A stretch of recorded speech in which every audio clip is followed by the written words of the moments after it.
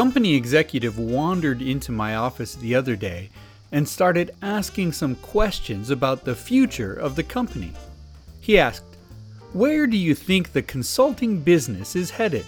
And what is our role in the future of the business?" These were tough questions, but I tried to give some good answers.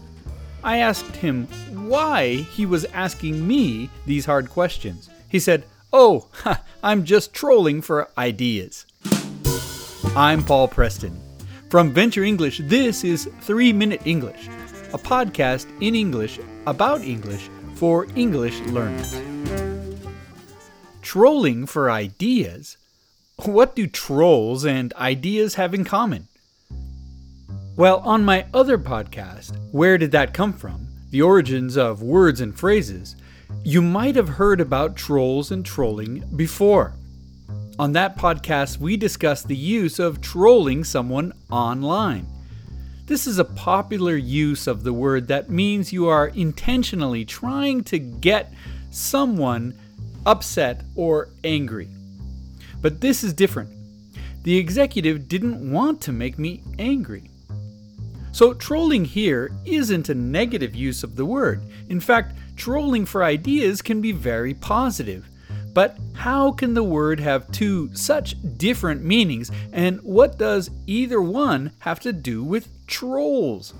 Well, as I mentioned in the other podcast, trolling doesn't actually come from trolls, but from fishing boats called fishing trawlers. These boats troll for fish. In other words, trolling means fishing. The internet trolls are fishing for negative and angry reactions, but the company executive was just fishing for ideas. He just meant he wanted to hear my opinion. I guess the word trolling can really show how complex and interesting languages can be. And when using these kinds of phrases correctly, your English is going to sound better.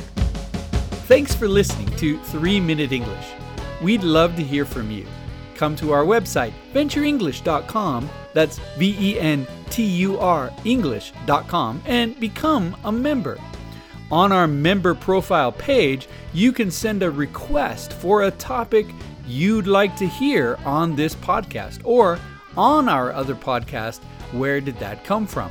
Subscribe to that podcast too on Apple Podcasts, Stitcher, Spotify, or Amazon Music. You can also take advantage of free grammar resources and sign up for an online course or face-to-face session. Also, check out our Venture English YouTube channel for more coaching, practice, and information about English. I hope you'll subscribe and watch for new videos every week. Let us know how we can help you study English better. From Venture English, I'm Paul Preston, and this has been 3 Minute English.